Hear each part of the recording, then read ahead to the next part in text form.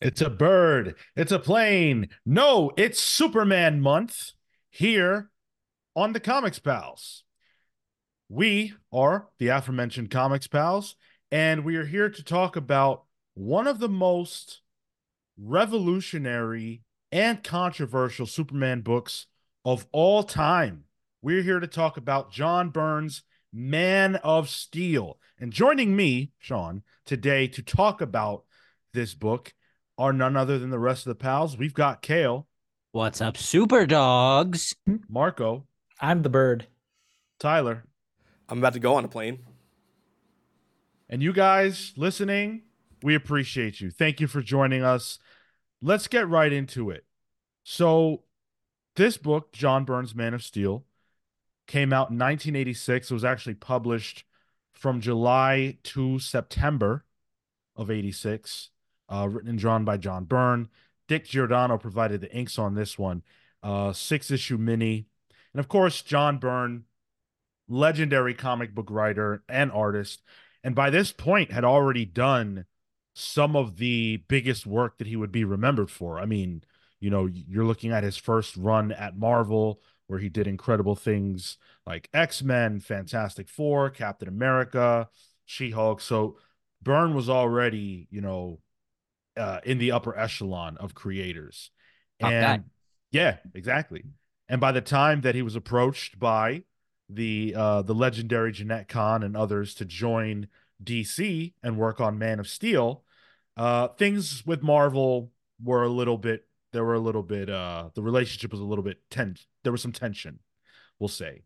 And so once he signed on for Man of Steel, the Marvel relationship was rough, and no big deal because DC was promising him the world. He could do anything he wanted with the Man of Steel. It was time for a reboot. This is coming hot off the heels of course, Crisis on Infinite Earths, and at a time where lots of characters were getting things revamped and rebooted about them. Notably, this is also around the same time as Dark Knight Returns and Watchmen. This is something that I found interesting. This is the way that Superman books were being talked about right around the time of Man of Steel's release in 1986. John Byrne appeared on the Today Show. Picture that. Picture a comic book creator on the Today Show. It's pretty cool. They're usually relegated to late night nowadays. Right. I don't even know if I've seen the Today Show. And this is the way that the TV reporter introduced the segment. She said, quote, "A midlife crisis for the Man of Steel. Plummeting comic book sales have been more damaging to Superman than kryptonite. That's why the folks at DC Comics decided it was time to give him a new look and attitude." Damn. That's 1986, guys. Well, first of all, 86 was cooking like in terms of comics Yeah. that year. It's like Jesus. But having read this, in my head I was like, well, what did he change? Because this is just so what I understood Superman to be. Yeah. Yeah. I had to like reconfigure my brain to be like, oh yeah, there's obvious things that are obviously different now out at reading this. But it's huge how big that would have been even back then. Yeah. Go ahead. I'm sorry. But it's interesting that I feel like the book doesn't provide you with a before or after. I mean, that's for the better. Because I think when we had our Patreon hangout this past week, so for anybody who participates there, that was sort of the conversation about kind of surrounding the book. Was this was the new sort of normal for the character, and if anything, after reading it, you kind of realize, oh, actually, that's cool that becomes a standard. That is how influential this was. That it now permeated a whole generation of future readers and future people who now consume Superman. This is the idea that they have in their head, and that's lasting. It is lasting. And not to everyone's pleasure. Hmm. And that's one of the things that I found so interesting about this book and its legacy. Thank you, Amin Perez, for joining the channel membership. as a Comics Pal sidekick. You're a VI pal in my mind. Thank you so much. Love to see you using the pals heads in the chat. You guys know how to join up with the membership. Just click that join button and come hang out with us on that side of things. So this is a very interesting book to me. And this was my first time reading it. You guys too, right? Confirmed. Yeah, I think this is the first time Yep. for all of us. With the content of it, you wouldn't know it. Right. So what the guys are expressing, I think, is the crux of what makes this book such an interesting book to read, aside from the quality or lack thereof. We'll get to that. It very much feels like a nexus point for Superman. In Yeah. that if you started reading Superman after this, regardless of whether you've read this or not, this is text. This Yeah. is what it is.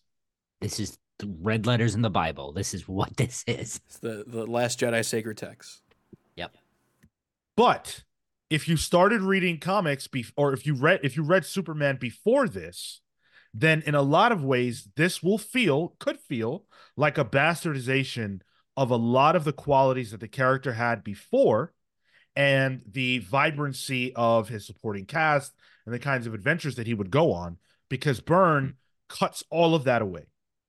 Before this, you had Supergirl, you had the Crypto, the super dog, you had Kryptonite literally everywhere. Kryptonite was just all over the place.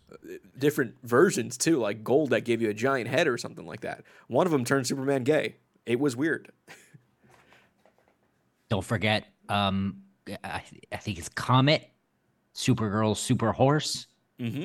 Yep. Yo, what? Yeah. And this was the cast of characters that would surround him in any given book. Sometimes. Yeah. Well, There were- I think the Super Horse was probably relegated to Supergirl. Supergirl, but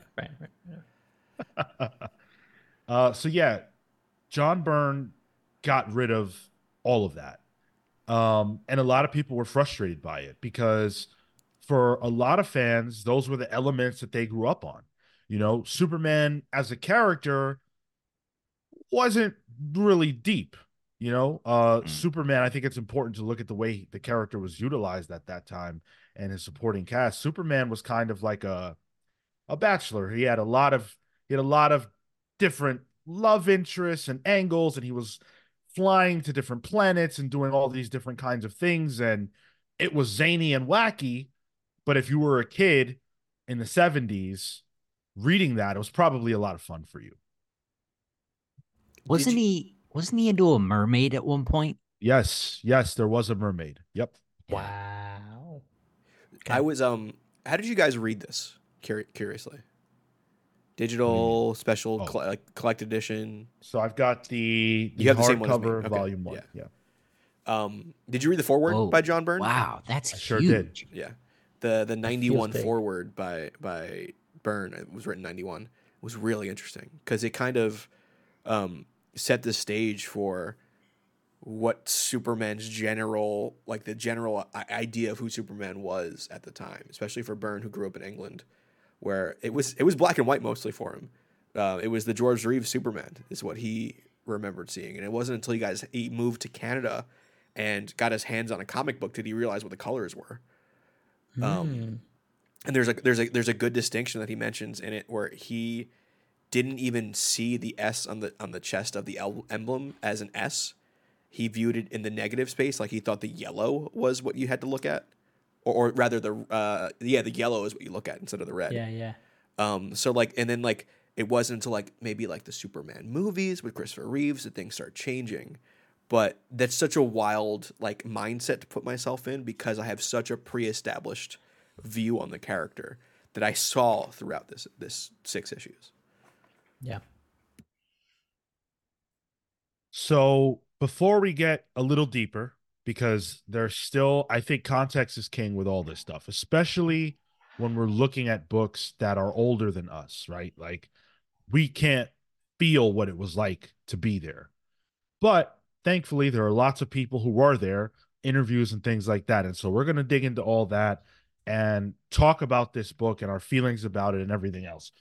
Real quick, I want to say thank you to everybody who is watching us live, who is watching us after the fact. This podcast is supported by you all, our patrons, our channel members. We thank you. We appreciate you. We've got lots of stuff going on over there. In fact, it's Superman month here on the Comics Pals, and you all voted for this to be the book that we cover this month on the book club. We're going to get to how next month is going to go and how our process is changing a little bit to be a little more fun for you all. So stay tuned for those answers here in a little bit. I want to talk a little more about the changes that John Byrne brought to Superman, why this was so revolutionary at the time.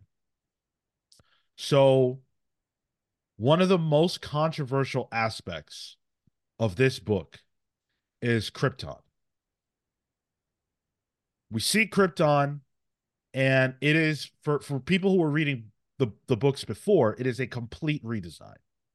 So Byrne talks a lot about how Krypton was stuck in the Flash Gordon inspired look that it had for the 50 years prior to 86 when Byrne worked on this book. And he wanted to modernize it. He wanted it to feel modernly alien. And of course, now we look at it and we go, oh, this is typical. But for readers at the time, this was very different. Of course, he also made a lot of changes to the way that Krypton would go away, would explode. He made it so that kryptonite was already inside of Krypton and that the people were dying to that. John Byrne wanted to go so far that he wanted Super Clark's mother to, and when I say mother, I mean biological mother in this case. Laura, thank you. To be the one to travel to Earth, not Clark, not, Superman. And that she would give birth to him on Earth and then die of kryptonite poisoning. That'd be wild. What would that do to him? Oh, true. Yeah, he'd be technically gestating like that. Probably saved by the sun. Sure. Oh, that makes sense. Yeah. That sounds cool. And I think what I felt from the opening pages was space opera. It felt a little like Star Warsy. And so it's interesting that you say, Flash Gordon, because I can imagine what that would look like, a little more swords and sorcery in space, as opposed to, the metal and the wires are all over the place. That also feels more of the era of that kind of book. And from an art perspective, I think it really flourished, and it helps to make that space look very regal, which I appreciated. So yeah, that's an interesting way in which you change that. But again, that feels staple now. And correct me if I'm wrong, Sean, on this, is that Byrne also made it more science-based and more cold as well, to differentiate humanity of Superman and the Kryptonian part of Superman as well. So that's absolutely true. And I think as you evaluate this version of Superman and the differences, and again, why it was so controversial, Byrne wanted there to be a clear separation between Clark and his origins, on Earth, and him as a Kryptonian. And those being two different things. So, and this is a lot of what people had problems with as well, because they felt that Byrne was going so far as to remove Superman's immigrant status. Because, again, as I mentioned, his original plan was to make it so that he was birthed on Earth. And Jeanette Kahn told him, nah, let's not do that. But what she came up with as an alternative to please John was the idea that he still is in a rocket ship alone that lands on Earth, but that he's in a gestation pod. And so he is still born of Earth in this book. Right. I mean, yeah. it's also evident multiple times in the book how Superman says, "I'm an American. I'm an American." Like, guys, did you know Superman's an American in this book? Well, and it's really funny how he thinks he's Russian. As he, they were worried that he was a space baby from Sputnik. Russia. Yeah. Yeah. And when he discovers his powers or whatever, he's like, "Oh, thank God I'm not Russian." But that's interesting that became the thought, because that was different from what I know the experience to be. He's born and then placed into the rocket ship, so that felt different, and that was at the very least. I'm like, oh, maybe they updated it from therein. So, but it looks like there was some appeasing happening. And then sorry, quick shout out to Flo Dameron for the super chat here. He's come to pal around, and what a book club to do so. Thanks so much for joining in. Thanks, Flo. Appreciate you, buddy. Check out the Bada Boom podcast as well. They've got some great interviews and things up there. Yeah. So Byrne wanted to do things differently. And again, the immigrant part was something that really bothered a lot of people. And he's been asked about this a lot of times over the years. And his answers are still pretty controversial, although I think I think you'll understand better when I read. So here's what Byrne has said. Quote, "Well, I'm an immigrant, so I understand what that's all about. To have been born in one place but grow up in another. He went somewhere else and became something he never could have been on Krypton." I think that's true. I think it's a fair answer. Yeah. I also think it's worth pointing out that Byrne himself is an immigrant. He went from being living in Europe to moving to Canada, and then spent the rest of his years, in the US. So he's been around the block. That counts as an immigrant. Yeah. He also said, oh boy. Here we go. That's how I imagine a John Byrne quote to start. This is the juicy stuff. Clark would be proud, too, of his Kryptonian heritage, but later portrayals of him have tried to shoehorn in too much of the psychobabble of adopted children longing for and seeking out their biological parents. Excuse my French, but to me, they fall under the heading of ungrateful little shits. Clark grew up as human, thinks as a human, reacts as a human. He lives and loves as a human, and that is what really defines him. Psychobabble. There he is. There he is. So John Byrne was an immigrant, but he definitely knows who his parents were. Word, yeah.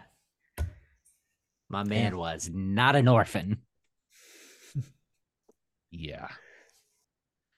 So how does that, obviously you guys had your own interpretation while reading, whether you thought about that part or not, but with the context of what he said, does that change your view of this iteration of Superman as it relates to his, heritage and whatnot?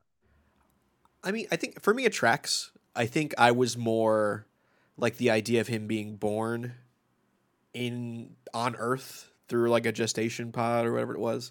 That threw me off because I don't remember that. I think that gets retconned in the Secret Origins, where you get the more traditional looking spaceship thing.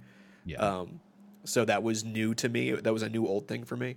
But what I really more harped on was like, oh, of course he's going to be talking about how he's an American. It's Cold War. Like that's where my mind was going. But the added context of like, as it more of like an immigration thing is an interesting take. Although I don't really agree with John Byrne's second quote there. Is 86 still Cold War? The old heads might have to help us out here. Pretty sure till 90. Weren't you stationed during the Cold War, Cal? Yeah, but I was freezing the whole time. So Sure, yeah, it's hard to tell time. Yeah. 89 is the official ending of it. Yeah.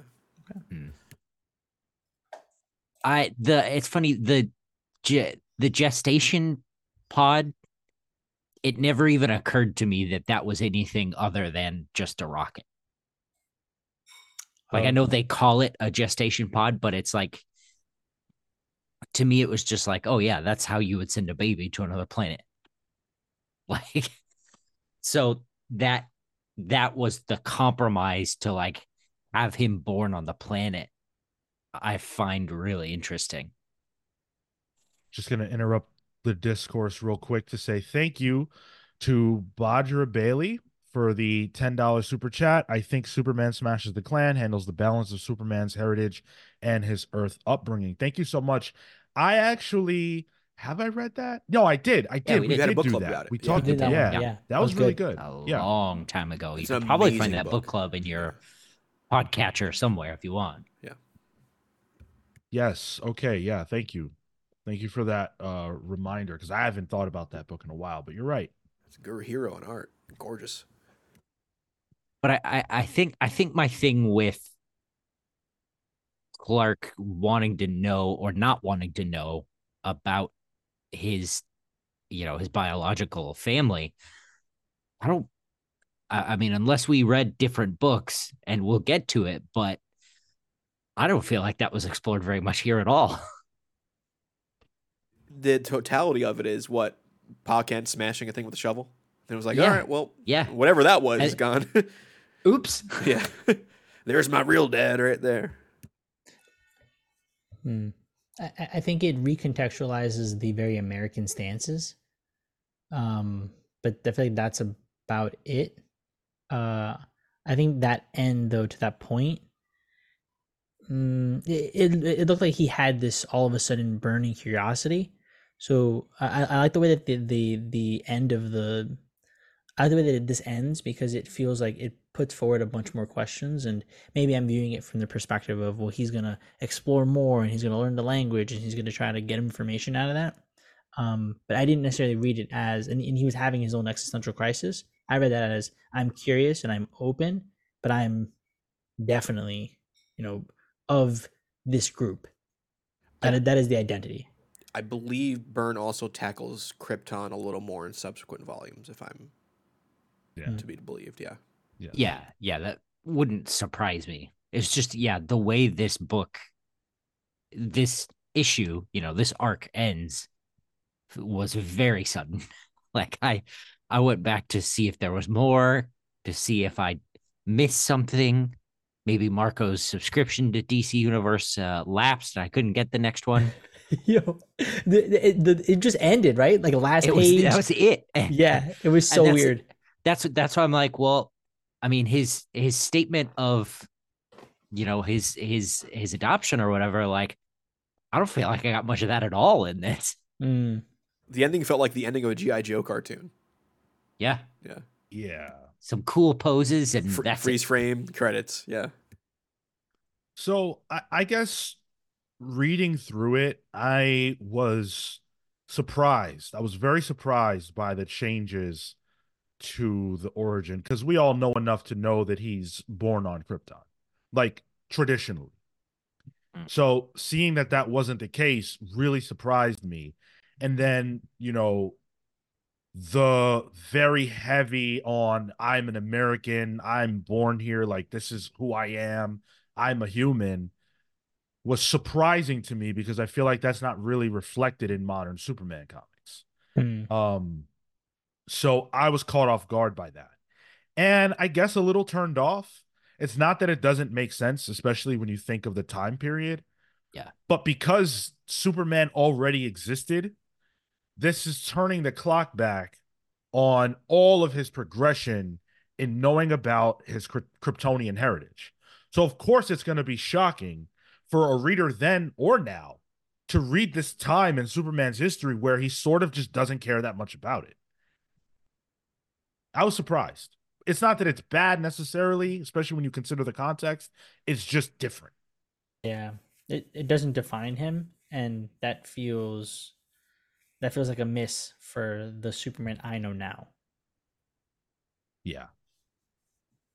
By the way, just wanted to say thank you again to everybody that's watching us live. See all your comments. We're going to dive deeply into your comments once we get through our initial presentation in a sort of talk back with you all.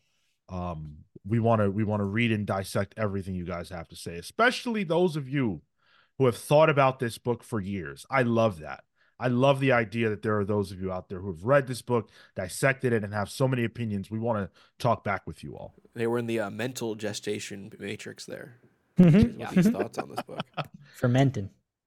Let's talk about another one of the big changes to this series, and that's Ma and Pa Kent.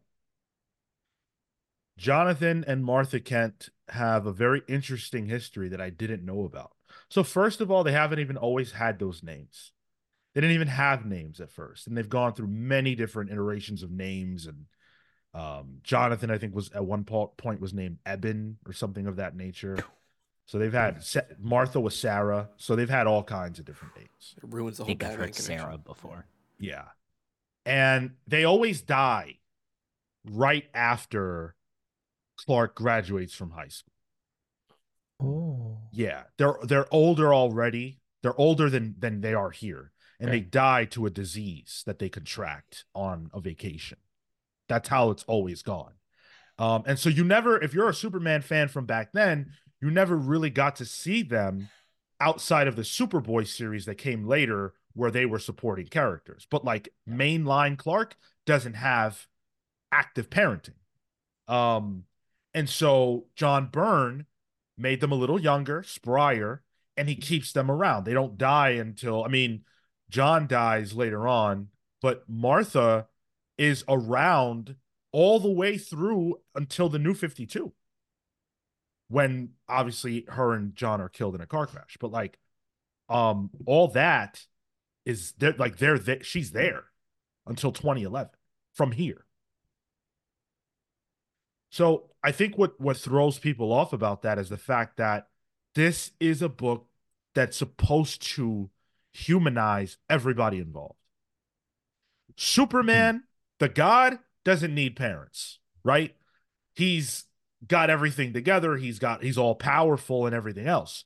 John Byrne's Superman in Man of Steel is slightly depowered, which we'll get into later, but also has parents, people that check in on him, make sure he's okay, help him come up with his costume. Like, they're very active in this book. And also, like, editorially, it made sense for them to die in a way because it would differentiate the different versions of Superman that were publishing at the same time. Because you could have Kid Superman and Ma and Pa are characters there, but with Superboy. And also have Superman where they're not involved because that's a separate book entirely. So this, I like the idea of them continuing with him as he grows up. Because I think that continues to like current Superman, who's a father now, and like that history follows him throughout his character publication history. But I think it makes it so interesting, so much more interesting that he's not just a face in Metropolis. You know, that Clark Kent isn't just a face in Metropolis. Like, he does have a rich backstory, Right. and he's got problems, and he's got uh uh uh things he has to figure out along the way. And just like a good country boy, his family is there, to back him up. And I think that's one of the things that I have to imagine, like, Lois finds interesting about him, Mm. because she has like no interaction with her father, because her father, jumps around military bases and, you know, um, is a general or whatever. And I think that also does another key part of humanizing him too, because like I think it's issue 1 after he does the first appearance of Superman where he's just wearing Hal Jordan's costume, and he goes home and he's like crying and he's upset. I thought that was a really good bit of this whole miniseries. Because like everyone wants something from him now, and he's overwhelmed, and like that the Man of Steel, it becomes like a boy again because he goes home to his parents and he has this real vulnerable moment that you don't get if Ma and Pa aren't around. It's a good point. He has a place of like respite. He can get away from it all, and that's what the countryside is. And I think it keeps with that theme also, just like you're going out to the country. And the last issue too, he's like, I'm finally making my way back. It starts with him in Smallville, and then it ends with him coming back to Smallville because he needs time for that reflection. He needs time for that, um, for just like to get away from things. And it makes I think it makes Smallville a bit of a character, which is interesting. Metropolis is its own character in that way, but Smallville also becomes kind of that. Yeah, I really loved the Ma and Pa Kent inclusion. I think that them as supporting recurring characters makes all the sense in the world. And I don't know that, you know, I don't know that they need to be Alfred level, right? Where they're always around. Although, as we talk about this, Alfred is not alive. I'm sure if you're listening to this, like in a year, he will be. But, you know, they make a lot of sense to be a presence in his life. They're a part of what grounds Clark to Earth. And I think that that's essential. It's hard for me to imagine that it wasn't always like that, right? Like, isn't that kind of strange to think about? Well, then I remember Pa Kent and the tornado, and I remember, okay, Pa maybe wasn't always around. But yeah, just the idea of a family to go back home to. Yeah. Yeah. So, in trying to make a Superman, a Clark Kent that was radically different, John Byrne looked to the past. He looked at George Reeves, like Tyler talked about earlier, because that the George Reeves version of Superman was not wimpy. You're going back to like Golden Age Superman. He looked to Golden Age Superman and that portrayal of a guy who is very powerful. Maybe not all powerful, although Golden Age Superman is pretty busted, but like maybe not all powerful, but very powerful and doesn't take shit from anybody. Not a jerk, but quote from Byrne, a no nonsense kind of a guy. He was not a wimp. He also took a lot of inspiration from Dick Grayson, which I thought was pretty surprising. So at the time, Dick Grayson was a kid in school that was, he was athletic, but he wasn't a wimp. He wasn't treated like he had to hide his abilities from the world to the degree that he would let himself get bullied or anything like that. There's a quote from Byrne. He said, he was always like the second best guy on the hockey team or football team. He wasn't wimpy. He wasn't wearing glasses. He was almost as good as Robin, but he wasn't as good as Robin.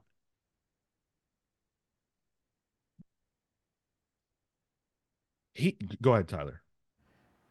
No, keep going because I think there's some allusions to Batman that I got through this a lot as well. Well, it's just more on the idea of a relatable Superman because again, sales were down the toilet. And a lot of DC's idea of why that was due to his unrelatability. And so Johns wanted to bring his power level down from some of the absurd feats. At that time, Superman could move planets. Damn. And this one can't. So Byrne said, quote, nobody has ever wanted to push over a dam, but everyone's wanted to tear a car door off and save somebody. He's Superman, but he's not inconceivable. We can relate to what he does. And this would have been, correct me if I'm wrong in my timeline, Sean, right around when like Batman Family was being published, right? A little later. But at least where like, I mean, not much different than current day DC, where there's just a lot of Batman books, because that's what sold. Anything with Batman in the title, so I can see maybe even narratively taking bits of that and putting it towards a book that wasn't selling as much makes sense as well. But I think to that larger point of it being, an unrelatable character, having that kind of power makes you distant, makes you cold, and that's not a fun read necessarily. You want to be able to. I think going back to the they all wanted a piece of me, that you want that you want that vulnerability, the invulnerable man being vulnerable. Yeah, I think that's probably fair to say that Superman was just unrelatable because of how all powerful he was. And there wasn't a focus on making his exploits relatable to the people that were reading the book. Superman is aspirational from a power standpoint, but also from a character standpoint. And I think seeing him use his powers to rescue people like average everyday old ladies or, rip a car door to save a child, like those are things that, are just slightly out of your reach. Ripping a car door off. Like you can't do that, but like you could conceive of a world where maybe someone could, but you can't conceive of a world where a guy can move mountains. And so He's I think, only, yeah, go ahead, Marco. no, he's only as strong, as a locomotive. For now, Sure. for now. Um, So I want to talk about what you guys actually thought of the story because it's only 6 issues. Obviously, the Man of Steel book would go on for multiple volumes, and there was the team up between Byrne and Wolfman and other creators on Action Comics and things like that. So there was a lot of collaboration. But what do you guys think about this 6 issue mini itself? It's well crafted. It's well paced out. I don't think that there are any low moments. I don't think they're very high highs. It's a very steady and even keeled book. The arts, I think the art in particular for me is probably the biggest sell. It's excellent. But the way that Byrne can linger on things and meditate on them is fun. So for me, it was an easy read. It was a breeze to get through. I think overall a well constructed comic and a story that did what it needed to do in terms of communicating information to you, but also communicating a personality. So for me, I'll admit, like the first issue, I had to get my bearings a bit, just in terms of like the way it's very wordy. There's a lot of exposition and stuff. It's a book of the time. But once I think it was like halfway through issue one, I kind of steadied myself, and then I really enjoyed it going forward. I thought I liked the way that it time jumps through every issue. Like we go from childhood to at least past year one as being Superman. So there's a lot of time covered in this, and I think Byrne does a very good job of selecting the specific moments in Superman's career and life to decide to make these changes and to showcase it. I think there's not much in the terms of like conflict really. It's a very introspective piece. So the most conflict we get is a bit of a mustache twirly Lex Luthor in the background. But there and like a Bizarro thing where Bizarro might have actually been a good guy this whole time. So there's not much there in terms of the meat of that. But I really liked it as like just like a piece of like this is Superman going forward. This is a kind of a synthesization of who he is as a character. And the fact that it really hasn't changed too much since '86 is impressive. And this is like the blueprint for how I view Superman. And also, like, I'm just a big Byrne guy in terms of art. Like, Byrne's Fantastic Four and X Men are what my dad gave me as a kid growing up. So there are some of my, like, his art is some of the first comics I've ever read. He was the first comic book creator I ever knew of, was John Byrne. So I do have a soft spot for him, and being able to see his, distinguished competition work was refreshing to see.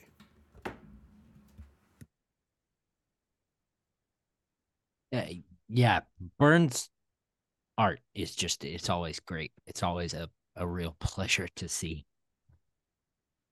I thought this was fine. like I to be a I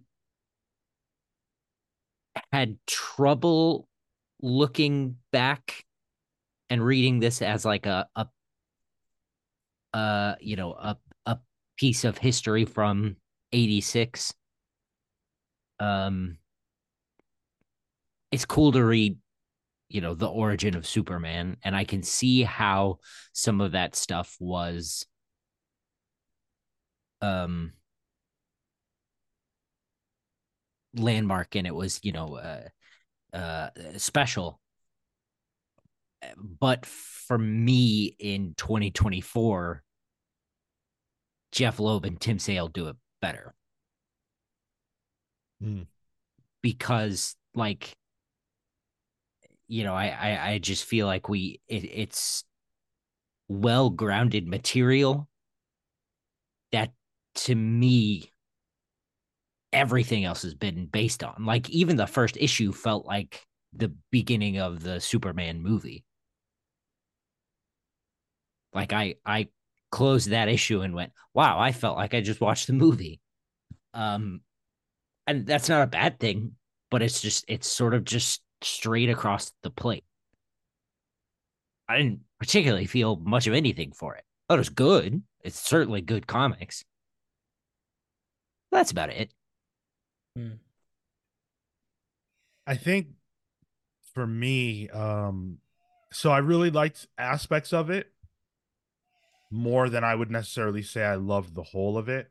I think the whole of it is pretty strong, and I'm sure if this was coming out and if I were alive in '86 and an active comics reader, this probably would have been my jam. Yeah. I mean, it goes without saying, Byrne's art is absurdly good. It really, really is. And one of the things that stuck out to me so much, aside from the incredible Superman design, is the fact that his Lois is stunning, but has a harder edge. She's always dressed very stylish. Yeah. And it's like Byrne actually took the time to make sure that she looked good, but also practical. Like she doesn't look absurd in her dress, you know? Even some of the body language is a little masculine too with Lois. Mm-mm. Like she man Yes. spreads anytime she sits down. There's no like dainty crossing of the legs really. Very butch. Which Byrne actually says he got a lot of hate mail for. She he said that he got hate mail because he according to his fans or the writers he stripped away her femininity. And I'm reading this book and I'm like, what the hell are these people talking about? For But I real. guess, times change. This is Lois to me, so I don't understand Yeah. what the difference is. That's hard for me to wrap my head around. She was always like this spitfire, like she came onto a panel, she came into a page, and just like she was the character. And I think Byrne did a really good job of being able to have her be so strong and lead so well. The even the moments in the cruise ship, she whips out a fucking machine gun. Da, da, da, da, da, da. That was crazy. I'm like, yo, this girl's wild, bro. Like what? And but I think it's cool. It's cool because she never feels like a damsel in distress. She puts herself in that situation in the first case to get the story right. Like she's willing to go as hard as she needs to for the story, and she'll put herself in the more stereotypical position, but is never that. She will never allow herself to be that, and it's nice to see that a writer won't allow her to be that because she isn't. And it's also a contrast to the hyper feminization of Byrne's X-Men run. You think of like Emma Frost. All fishnets. It's all kink wear there. It's hyper sexualized.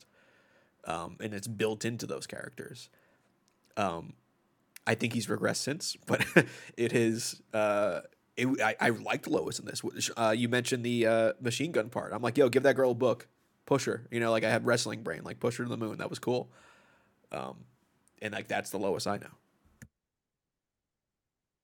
Yeah, and I think it was cool to see a lot of the concepts that we know and understand to be a part of Superman's history where they're established. But in a way, it doesn't feel like a story as much as it feels like these are the things that I have to establish now for the future of Superman and the things that will come later. And that's where I think I had the most trouble. Loved Mom, Pa Kent, loved Lois. I loved Clark in a lot of ways. Even Lex. this, which I want to talk about Lex, because this is a big departure for Lex. Um, some of these aspects were on the way to being introduced in comics that came before Man of Steel, but this is definitely a different Lex than is typical. So, John Byrne talked about how um, Marv Wolfman actually is the one who came up with this version of Lex, and Huh. it's a very interesting story. If you guys will indulge me, I'm gonna read from Byrne's words on Lex. I think you guys will find this compelling. Marv Wolfman was offered the second share on the Superman relaunch to write Action Comics. Marv called me to discuss something he had in mind for Lex, a fix he had been working on in his head for several years. Before he would tell it to me, he had a couple of stipulations. One, it must be all or nothing. Either I accept this proposal in its entirety, or I take nothing from it. Two, if I decided I did not like his version of Lex, he would decline the second share and would have to find someone else to write Action Comics. I agreed to these terms. Then he told me his version of Lex. Quote, outside Metropolis, on a high mountain in his palatial Xanadu-like estate, lives Lex Luthor, the world's richest man, and his mistress, Lois Lane. Byrne says no. He doesn't want to do that version because it includes Lois as Lex's, love interest. Side piece. Which is funny because in this, Lex is pursuing Lois. She just turns him down. But Byrne says no. Wolfman says, hey, wait, we can do this without that inclusion if you're still down. And Byrne agrees to it. But things don't end up going so great, ultimately. So Byrne said, years later, I found out Wolfman got paid a bonus for his creation of the new Lex Luthor, something that somehow no one at DC thought necessary to tell me about. After a most unsatisfactory first year of collaboration, Wolfman's contract was not renewed, and I took over writing adventures with Jerry Ordway during a fair amount of plotting. So You can't win them all. Yeah. Lex Luthor and money strikes again.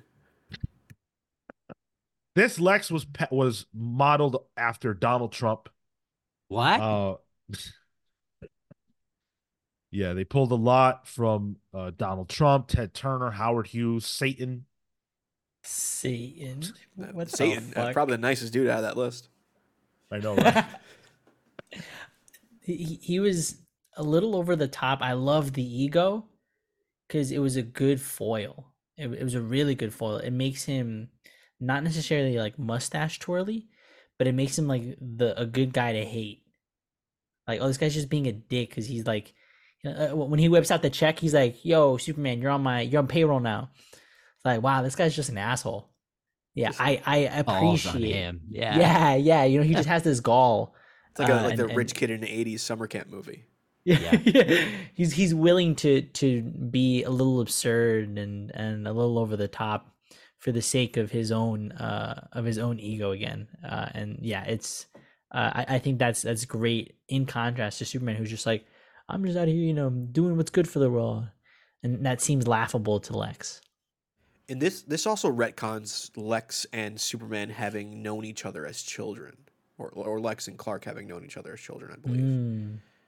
I think the old origin was they knew each other as children, and then as Superboy, he accidentally causes Lex's hair loss. That is the origin of the hair loss thing, and I never liked that. That always felt too coincidental to me. The fact that Lex and Clark knew each other growing up. I like the idea of Lex is a pre-established character in Metropolis that Superman is the odd one out going into. And then he has to adjust to that. And that is a thing that he has to learn about, and it's part of the real world and joining it. I prefer that, and I like this version of Lex. I don't like how he has hair. I know bald Lex is not the original thing. I prefer bald Lex, and I think he eventually loses all of his hair in this. But I thought this was a fun, kind of a little goofy Lex too. But I like the Lex in this. I think this was during a time when, hating rich people was the thing and would continue to be the thing. And Lex being not a mad scientist, but just a rich billionaire dude who doesn't really care about anybody makes him easy to hate. I mean, he's not very different than Vince McMahon, to Superman, Stone Cold Steve Austin. He's literally a perfect foil for Superman. I just feel like um he's sort of dumb here. Like he gets thrown in jail because he just admits to his culpability in this whole scheme, which I didn't get. But it felt like Byrne just needed to wrap that up sort of clean. But But I think it's also believable that it's ego. Like this is the first time he's really being called on his shit, and this guy is gonna make Lex put up or shut up. yeah. And when Lex freaks out, though, and he discovers he's an alien, like that is the progression of what Lex becomes in modern day. The savior of Earth because he is human. That those seeds are started here, at least from what I can tell. I love the art and I love the moments, but I think the script is not amazing. And that's my thing about For All Seasons is it has like a real emotional core because that that book is very similar to this one in that it's glimpses of Superman's early career, but it sort of hangs its hat on this growing emotion, but with whoever it's following. Whereas this just it's just comics, it's just straightforward, just formulaic comics. It's snapshots too. Like there's no real thread in it besides Superman existing. There's no real narrative thread, which I can get not liking. Because what's the arc? Is there one? Yeah, that's a good way to frame it. I was just thinking, I'm like, well, it's fine because it's an arc of a thing, but I'm like, not really. It's just stories in succession. Each issue has an arc, sure, Right. but in my head, like a mini series is something specific. It is a series of books that form a bigger piece, which this isn't. It's interesting because, I feel like Man of Steel is often mentioned alongside books like The Dark Knight Returns and Watchmen, but I don't feel like it should be. I think it is because of its adjacency to those books in terms of like the time it was released in. And also the fact that Byrne was attempting to do something that was revolutionary, just like what was going on with Batman at the time. But in terms of like the ambition of the story, and there actually being a story, I don't feel like they're too similar. And I think that I wouldn't be surprised if this run gets a lot better later. But I think just evaluating these 6 issues, great baseline, but it's missing, you know, Heart. yeah, yeah. Okay, what you say? Heart. Heart. Okay.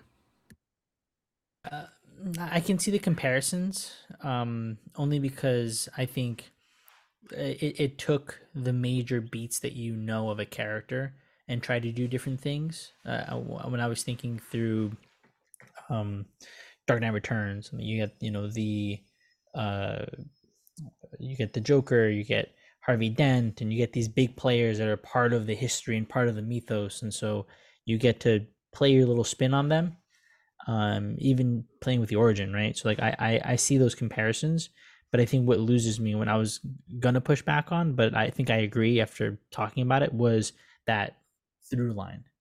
This doesn't have that. And so you're just really trying to make individual statements on, if you are even trying to make a statement on characters. This is who this person is related to Superman right now. This is their introduction into his life. And then issue 7, we can move on. Sure, exactly. Right. I guess. It's unimportant. I think the thing though is that if you look at Batman Year One, which is also contemporary to all of this, that takes Batman and does all the revolutionary stuff, but it does it within the confines of a complete story. That yeah, it's complete unto itself, but obviously we're aware that more will come after. This we know more will come after, but this doesn't feel complete unto itself. But it was billed as a mini, so it doesn't feel like it does the job of a mini. It feels like it does the job of a first issue or of a first arc. Yeah. And even if it did that, I wouldn't say that it was like, I think it's successful in ways, but not in terms of like, okay, yeah, issue 7 is going to be like, I can't wait to see where we go next. I don't know that that's the feeling I had. And I think a lot of that is due to the abruptness of the ending as well. I think the most story we get is that Bizarro issue. There is a full line and plot and antagonist. But it's well, quick. The Batman issue too. Sure. Yeah. I just the formatting. I can see the critiques of that. Yeah, for sure. The issues are complete unto themselves. Yeah. It's just that they don't all work together. They tell individual narratives that are moving across the issues, like Lois and her relationship with Superman, and blah blah blah, Superman and his parents. But those aren't like, that's just like life progressing. Not, does that make sense? Like, I also felt in each individual issue, I felt, okay, this is what's changing about Superman. How we're reestablishing it.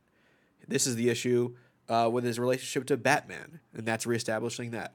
This is the issue where Lex Luthor's in it. That's reestablishing that. I was seeing the blue lines under the art in a way, in terms of the creation of it. Like, you could see the gears turning. Exactly. Yeah. And it's like, all right, this is the objective. Let's tell a story within that. I liked those stories within. I think some really fun character pieces. But as a whole, there's not much together to weave them all. But I think that's the storytelling of the era. Is you're telling a story for the issue, you're not telling it for the arc. And I think this is a moment where, that's radically changing in this era. Yeah, radically changing. Well, because this is the same year Daredevil Born Again comes out. The same year Batman Year One comes out. Watchmen. The change is happening. No. But I'm saying this is stuck in that. This is not that. I'm telling a story for the issue. It's not contributing to a story for the arc. I think what we're thinking you're saying is that this is how it was at the time. No. I'm saying this is a style, and this is that style that we're seeing here. And Byrne is stuck in that. And Byrne is stuck. Is that correct? He's revolutionizing Superman as a character, but using the same storytelling tropes as the previous stuff. Of the previous era. Yeah. Which is bizarre, because Byrne himself complains about the fact that Jim Shooter told him that they needed to do one and done stories at Marvel when he was right in the middle of a 3-part story on Captain America. Everyone complains about Jim Shooter. So well, okay, yeah, but the point is that he complained about a thing that he was doing really well and then didn't do it here. But maybe it had to be a deliberate choice at that point. Do what you know, I guess. The Batman of it all. Batman's got a quick shot in here, 1-issue appearance, which I don't think I liked, actually. Oh, I love this Batman. I liked it. Well, maybe not the Batman, but I like the inclusion. I heard Diedrich Bader's voice in this from Brave and the Bold Batman. Yeah. And that is a slice of Batman I love.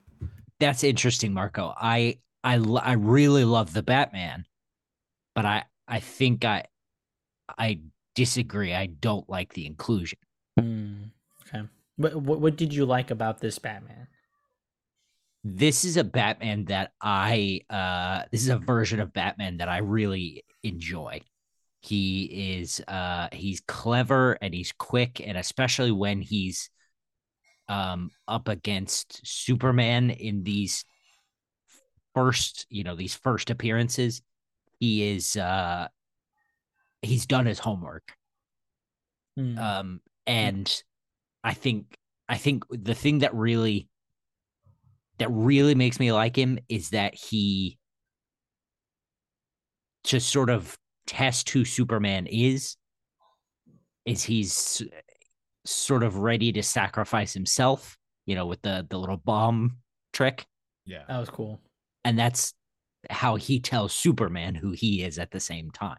Hmm. And I Hmm. think that's a really clever device that works in a lot of different ways. I also think that costume was just incredible. That costume's rad. The blue. Yeah. Okay. As you explained it, the mechanism of that I think shines a bit more. I can appreciate that.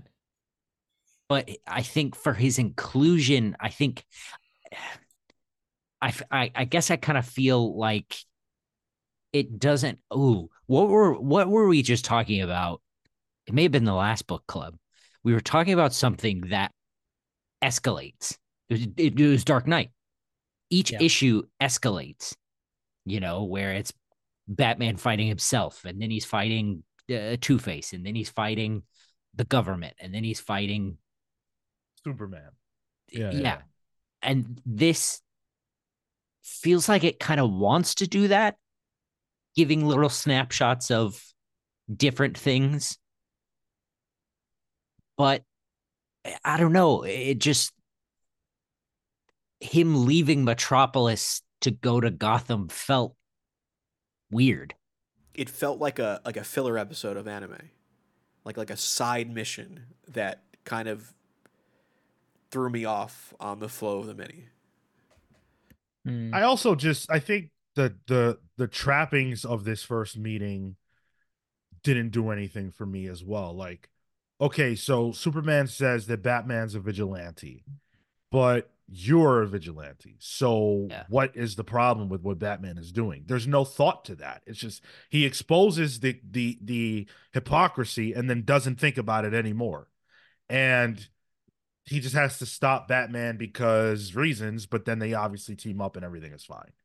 Um, it just feels fluffy, and that's what I don't like about it. Even the villain is Yeah. forgettable. There's nothing to me memorable about this. Well, Mark Wade will never forget Magpie. the I the like I think Magpie the too. the inclusion was, yeah, it is from that perspective of you're participating in the DC universe and you're participating with one of the other big pillars. So for Yeah. me, maybe I thought of it as like, well, of course you're going to include Batman in the same way where Born Again you toss in Captain America because of course you toss in Captain America. Like the the inclusion of the character is separate from the story and is part of the mechanism of comics. That's how I kind of thought of it, which is why for me I'm like, yeah, this makes sense that this is happening and this is fine for me that this is happening. Hmm.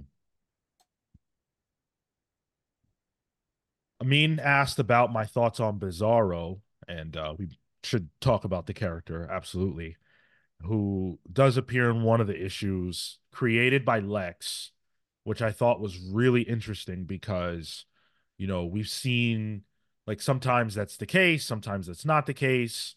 So I thought that was kind of Uh, interesting. Um, I liked it. I liked it. I thought it was really straightforward as per everything else that's presented here. But it's got a little twist at the end, which I liked.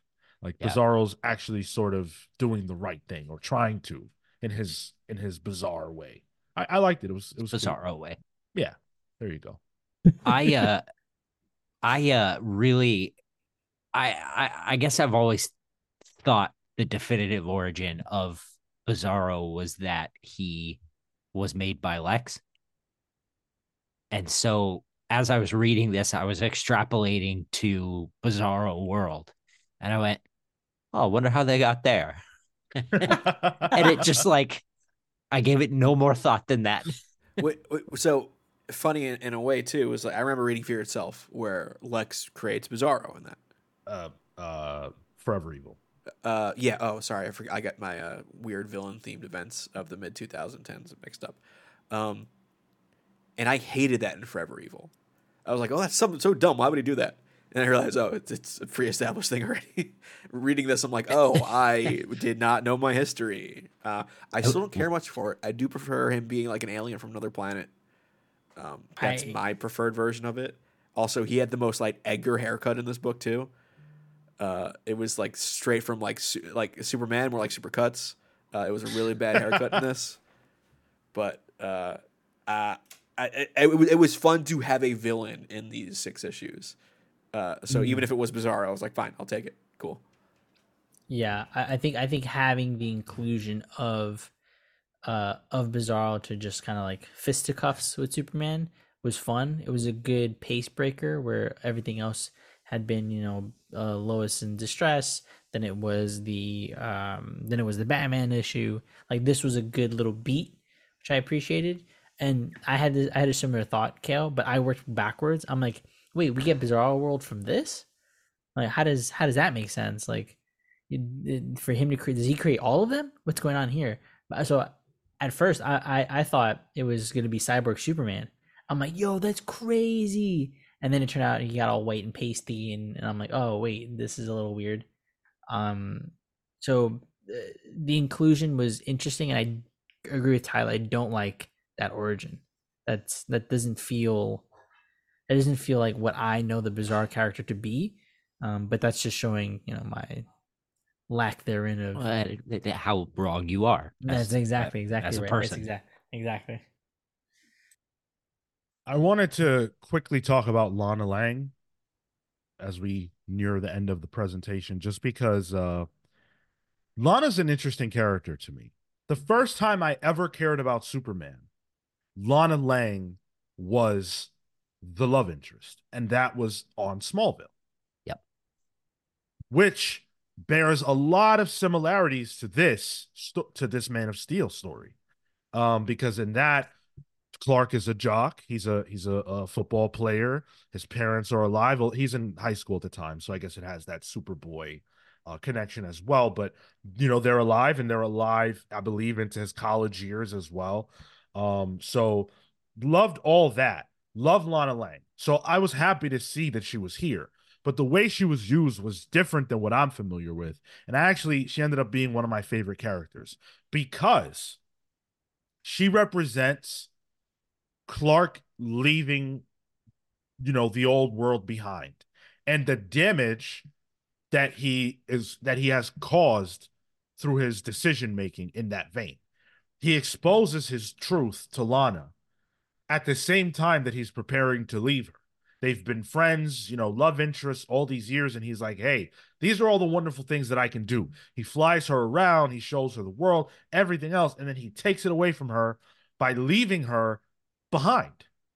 It was very much Aladdin, I can show you the world, and then he ghosts her. Yeah. I think it shows that he's not immune to damage. He plays everything with kid gloves, even Bizarro, to a degree. But he's not. He's human. Not perfect. He's not perfect. And I thought that was unfair of Lana, like that she built this whole life and future, and then like because she didn't agree with the end result, that like she carried it around. Typical man. Hell, my man's been divorced.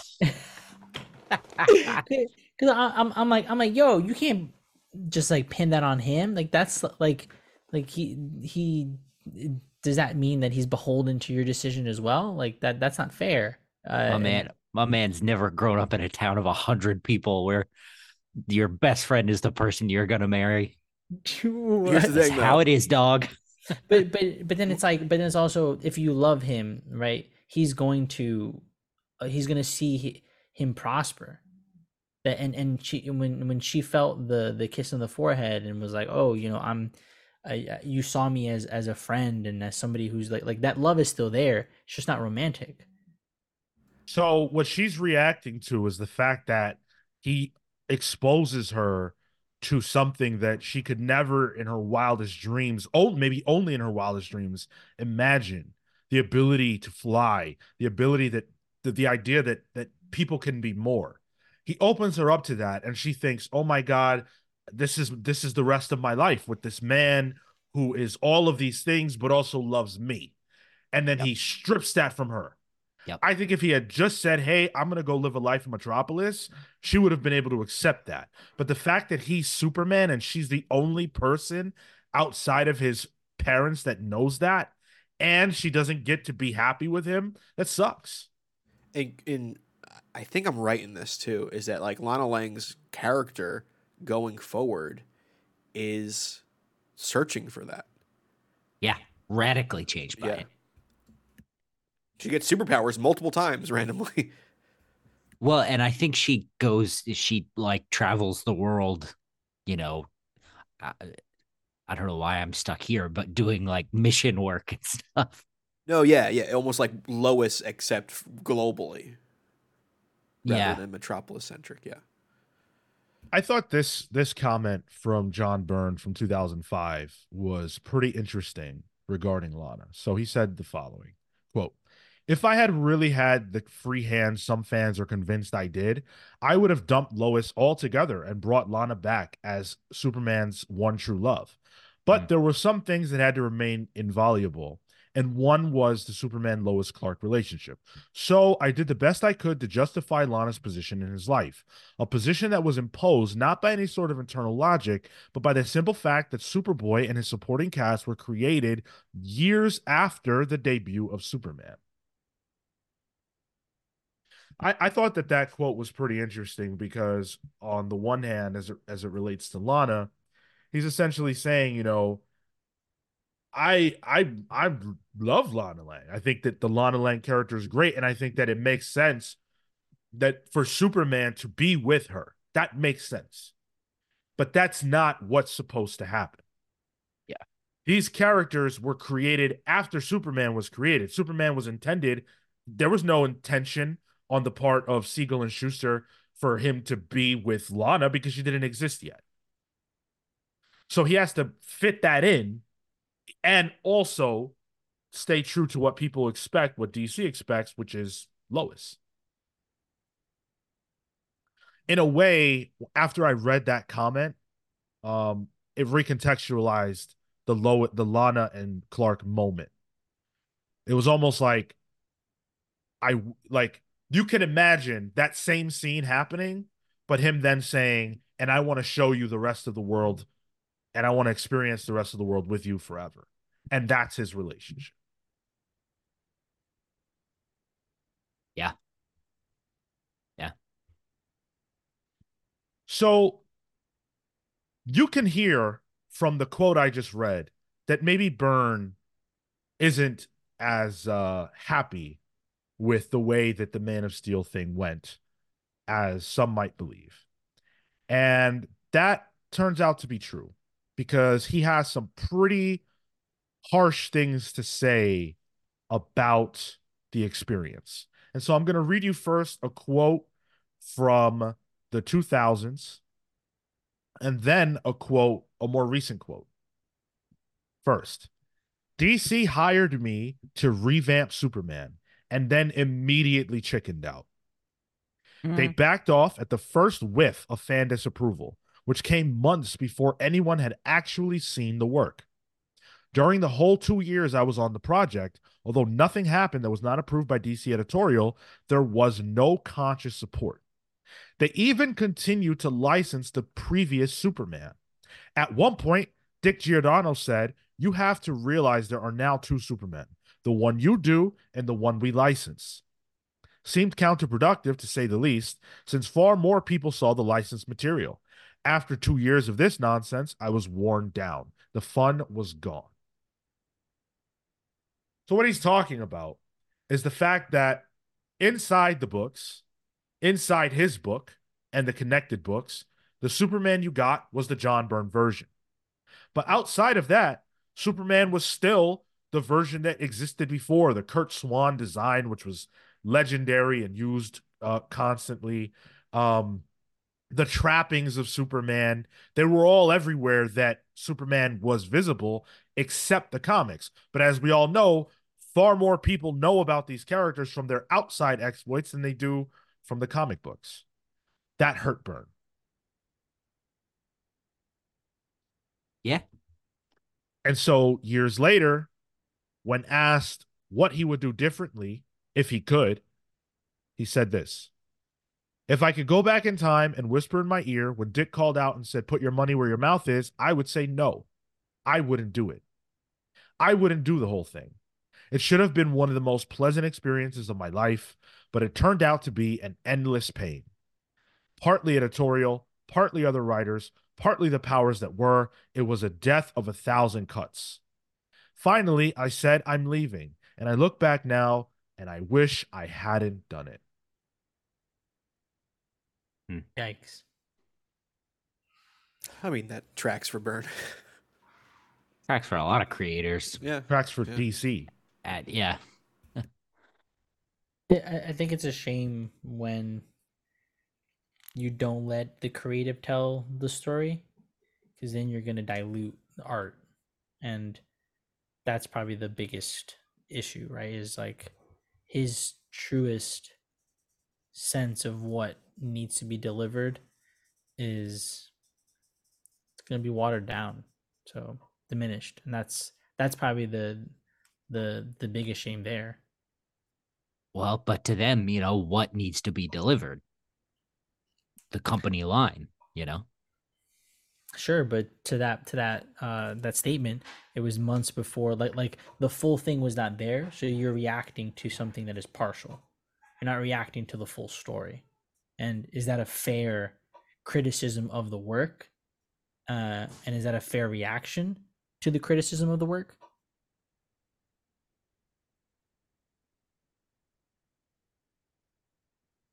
I don't know. I don't know. I mean, Chad is talking about Byrne's track record of, leaving angry from different positions and things like that. And look, everybody's living their own life. And, in his mind, he's been wronged and things have not gone his way on a lot of these projects. I did a lot of research for this, and I found Byrne saying a lot of very positive things about various experiences that he had working on different books. But it does also seem as though, at DC, you had the kind of editorial oversight that left him feeling burned out. And we also Dark know, burned out. oh my God, we also know, what Alan Moore's experience was at the time. And a lot of people give him the grumpy old man rap, but we know that's not fair. So my question is it fair to do that to Byrne? If these are his experiences that he says are what happened with Shooter, with DC, is it fair to just call him a grumpy old man? We know what Moore's experience was. Yep. Just my thought. To be fair, they call him more a grumpy old man too, or a grumpy old wizard. So that's what I'm saying. Yeah. But the conversation and narrative around Moore has changed. Sure. Yeah. So maybe we should relook. Yeah. I just think since then, Byrne said some very anti-inflammatory or inflammatory things. So I think About people what? are. I don't know the specifics, but stuff that would get you canceled nowadays. Oh, all right. But Yeah. I'm talking about his. Sure. I just think that's why less people are more keen to nowadays, I guess, come to his defense. That's my only thinking on it. I don't particularly think people are rushing to Alan Moore's defense either. I've only seen it really recently, honestly. Yeah. Like When we started this podcast, the conversation around Alan Moore was very different than it is now. And I think it really started to change when DC did the Doomsday Clock stuff and then the Watchmen TV show after that. Because people felt that he was being violated. Um, but to close out our portion of the conversation on Man of Steel, it's very easy for me to see, despite my not absolutely loving it, I liked it a lot. I didn't love it, but it's very easy for me to see both why this was so popular and game changing and why so many aspects of it have been adapted and remain true to this day in the comics. But it's also understandable for me why this was so controversial. Taking in the context of the historical aspects and everything else, I can see why this would have bothered fans of Superman.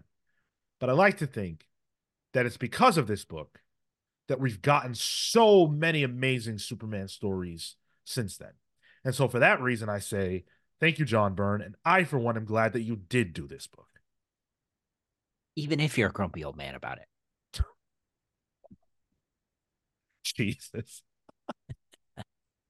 All right, we've got a lot of comments. You guys have been blowing the comment section up. A lot of you watching us live. Thank you so much for tuning in.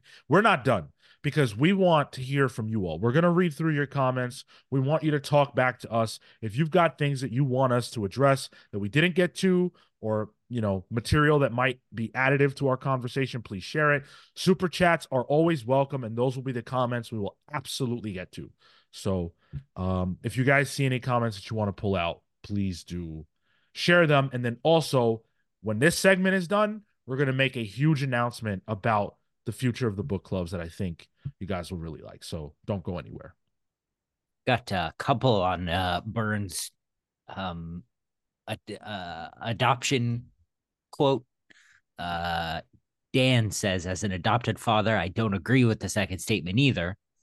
And then Amin says, as an adopted individual with limited contact with my biological family, I empathize with Byrne's message. Some people can become overly obsessed with heritage.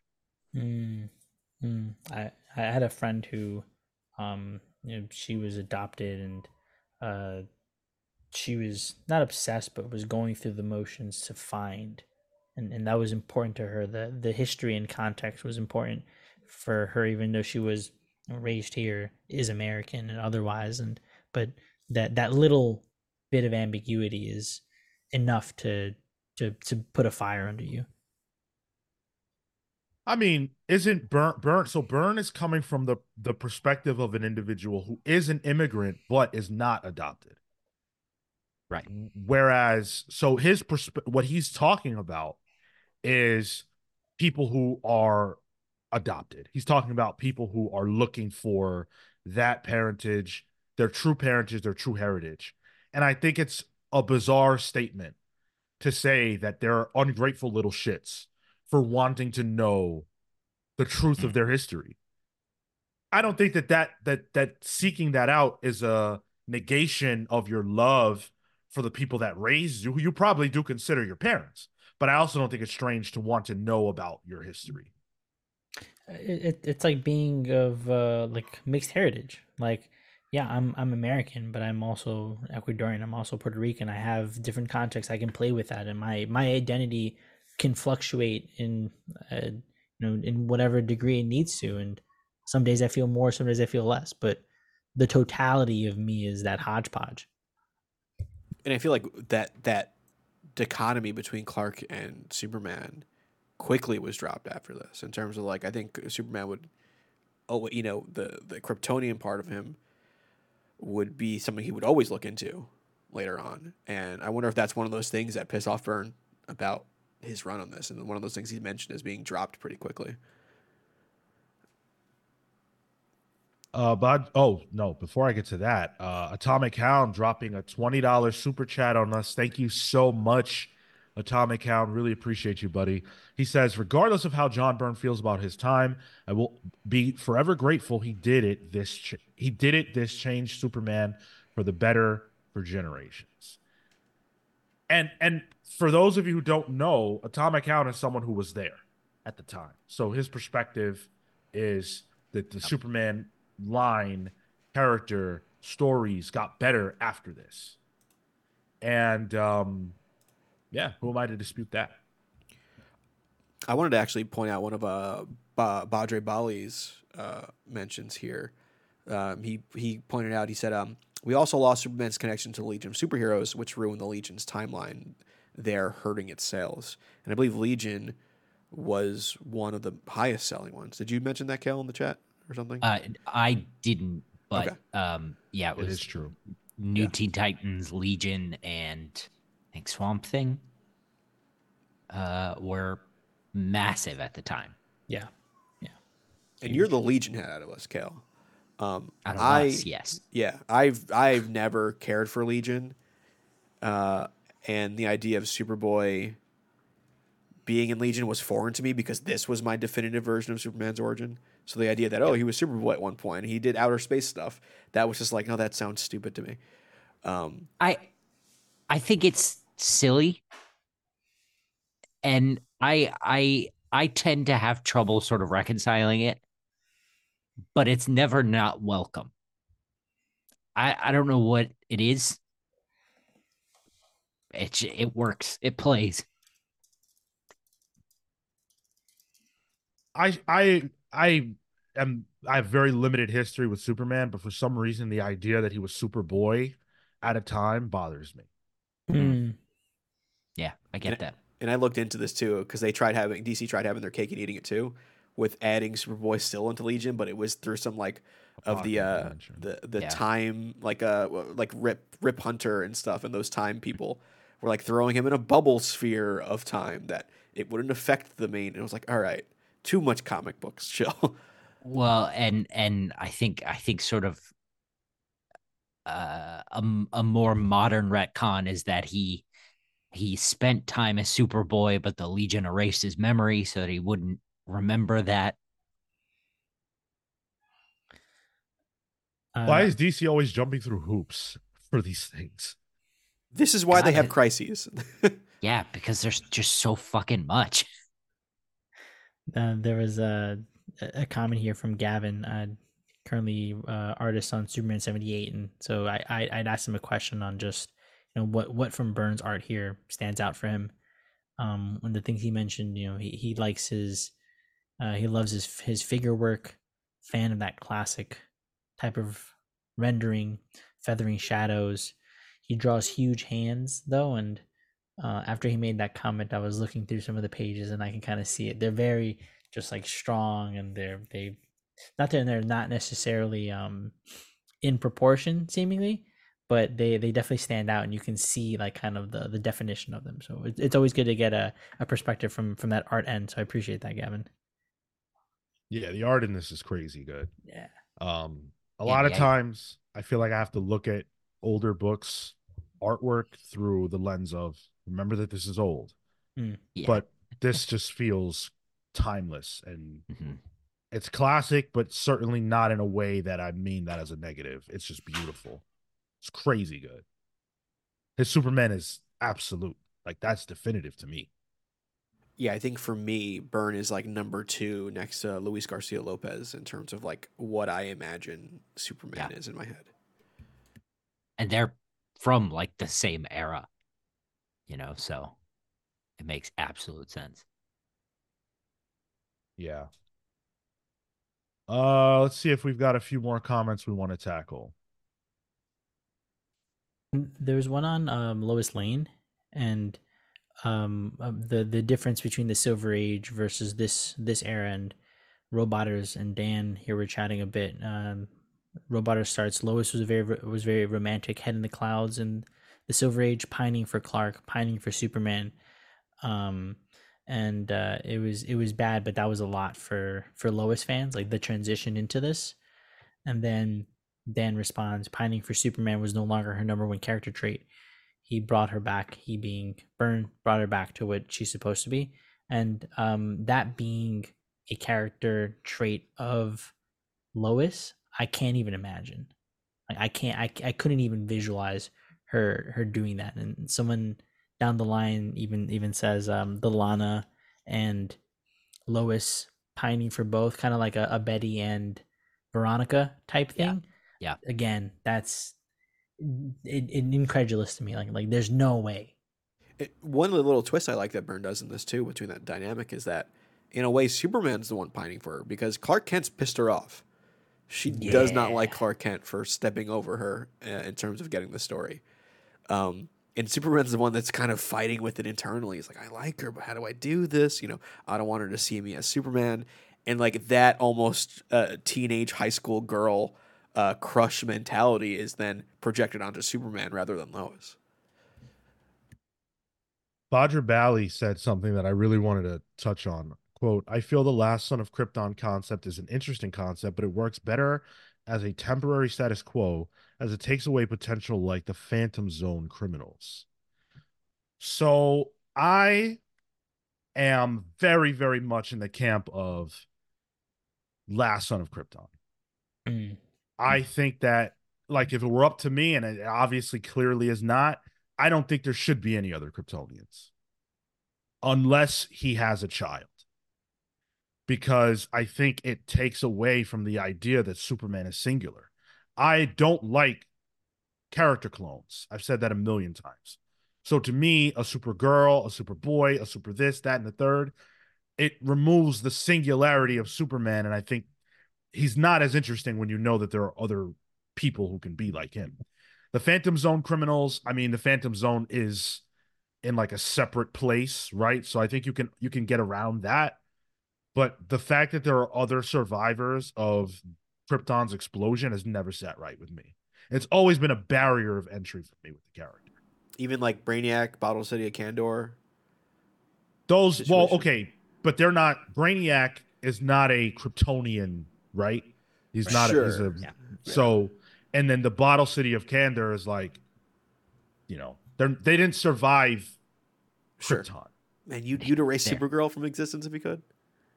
I wouldn't do that now because I think that would hurt a lot of people. But Sure. Yeah, in terms if of I, establishment. yeah, Interesting. It's awful convenient.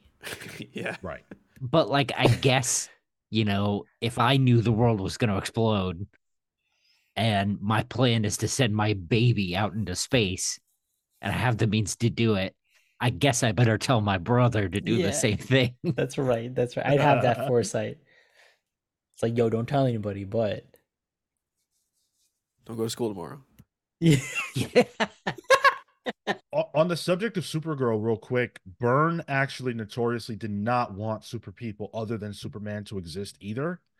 But he does reintroduce Supergirl in this Man of Steel story. And his reasoning, was that the copyright was nearing expiration. And he wanted to make sure that they renewed that. So he introduced Supergirl. I don't know if I believe that, but that's what Byrne said. It's a very corporate take on something. I gotta help out the big business by making sure their IP is maintained. And when you watch the Today Show interview from '86, it's very clear that he does not like that character or any of those other Kryptonian characters. There are a lot of Supergirl characters floating around out there too. There's Kara, then there's the Matrix, and then I think there's a third one, and maybe even another one that are just make no sense. And the chat mentions the multiple versions of Zod that were out there. Yeah. Yeah. All right. Any other comments we want to get to? Are you ready for an announcement? Think we're ready for an Let's announcement. hit it. All right. So we have two big announcements we want to make. All right. So first is that obviously, this month we've done Superman month, and we changed things a little bit to make it so that anyone could sign up on our Patreon page completely for free and nominate a book. And the books that were most nominated, the 4 books most nominated, would go into a poll over on patreon.com/thecomicspals. And then you guys voted, and that's how we ended up with Man of Steel. What we're doing differently this time is we're going to open the nomination process up to YouTube as well. So in the YouTube comment section, or community tab rather, we're going to put up a nomination post, and all you have to do is name the book for next month's book club that you want us to do. And between Patreon and YouTube, whichever book has whichever 4 books have the most nominations, will make the poll, and then the winner of the poll will be the book that represents next month's book club. As for the book, as for how we are determining the book, it is going to be Green Month around these parts. Any character that's green, where a story where the primary character is green or the antagonist, those are books that are eligible. So we're casting a wide net. We're talking Green Lantern, we're talking Swamp Thing, we're talking, Green Goblin, Incredible Hulk. Give me What's 3 that? more. Okay. DC's Green Team. Scorpion, Good one. Poison Ivy, Okay. and Sauron. Oh, Nice. Good one. X-Men I'd Green say- is a book that was on Yeah, I'm not surprised. the digital formats. Kermit the Frog? Oh, do the Muppets count? Oh man, my special interest. Hey, Comics. there's a comic. We got to do it. There We is made a a promise. very good one out there. Roger Landridge Muppet Show comic. So I just want to reiterate, nomination process on Patreon and YouTube, whichever one you are activated on, that's where you just cast your nomination for a book in which the primary character or their antagonist or whatever is green. We're going to take all those nominations, figure out which 4 books got the most noms, and then put them into the crucible that is our Patreon poll. The winner of that will be the subject of next month's book club. We already have people picking one. Yep. So What are we And seeing? we've already got votes for it. Future Imperfect. Oh, I've never read it. That's a Yeah. hole for me. dude, I remember that freaking is that from the Imperfects game? Is that based on that same No, thing? it's based on it's the Maestro Hulk. Oh, okay. Do you remember that game? The Rise of the Imperfects? Was that like The that Marvel fighting game? Mortal Kombat type thing where they had like those random made for the game characters in it? Yes, Yeah. dude. Yes. There's one guy, he had like yellow acid, I remember, or something like that. It was a disaster. Yeah. PSP. PS everything, Yeah. I'm sure. Xbox, all that jazz.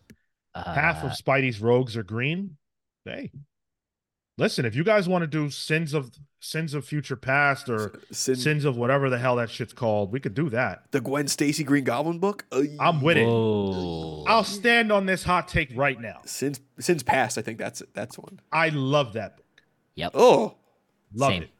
Yep. Same. Stand on it right now. Challenge me. Sean and I will fight back to back on that hill. Absolutely. I've never read it, so I can't say. Question. is- So what if it's like, what are the semantics here? What if somebody says, "Oh, I want you to read Warren Ellis's Thunderbolts because Green Goblin's the main part of it"? Is that something we'll be like, "All right, well, we'll see." It's valid. Yeah. That's a legitimate answer. He's the primary character. Absolutely. ooh, some Immortal Hulk in there. Immortal Hulk. I would love to do Immortal Hulk. Thank you. All 50? 50 issues. That is insanely long. I'll do that. I read it once before. We'll have to close the poll tomorrow. So that We have to can just get start started. reading now, like Yeah, Yeah. just in case. I have a good 12 hours of flying. It'd be nice to know beforehand. Dan trying to give me the Swamp Thing W. Come on, baby. Give it to me. Ninja Turtles. Interesting. I didn't That's even think valid. about that as an Good one. option. Okay. Yep. So we're going to leave it to you guys to determine that. We can't wait to see what choices you make. The nomination thread is already up on Patreon. So if you are on our Patreon page for free, you can be a free member. You do not have to pay us a single cent in order to nominate a book for this month's book club. Head on over to the Patreon page, make an account, nominate. Wait a little bit longer. We'll get the one for YouTube up, nominate. And in a few days, we will announce the winner. Also, before we cut out of here, the next times we will be live with you are this Thursday for Pals Pulls. And this Saturday, we will be interviewing the writer of Blade, the writer of Ultimate Black Panther. We are going to be talking to Brian Edward Hill. Hotly anticipated, been dying to get him back on the podcast. It's been a long time. We've got a lot to talk about. You're not going to want to miss out. And we're going to be giving away a volume one of Brian's books. So if you want to be the winner of one of our giveaways, make sure you tune in live with us. And of course, to accept your prize, just send us a message on Discord or Twitter, and we'll get that over to you. We're going to go ahead, Kale. We could do Kamen Rider. He's green. If enough people nom, Yo, make burners. I'm about to look up copycat email software. You do that. We're going to head out of here. We'll see you on Thursday. Until then, take care, guys. See you next month.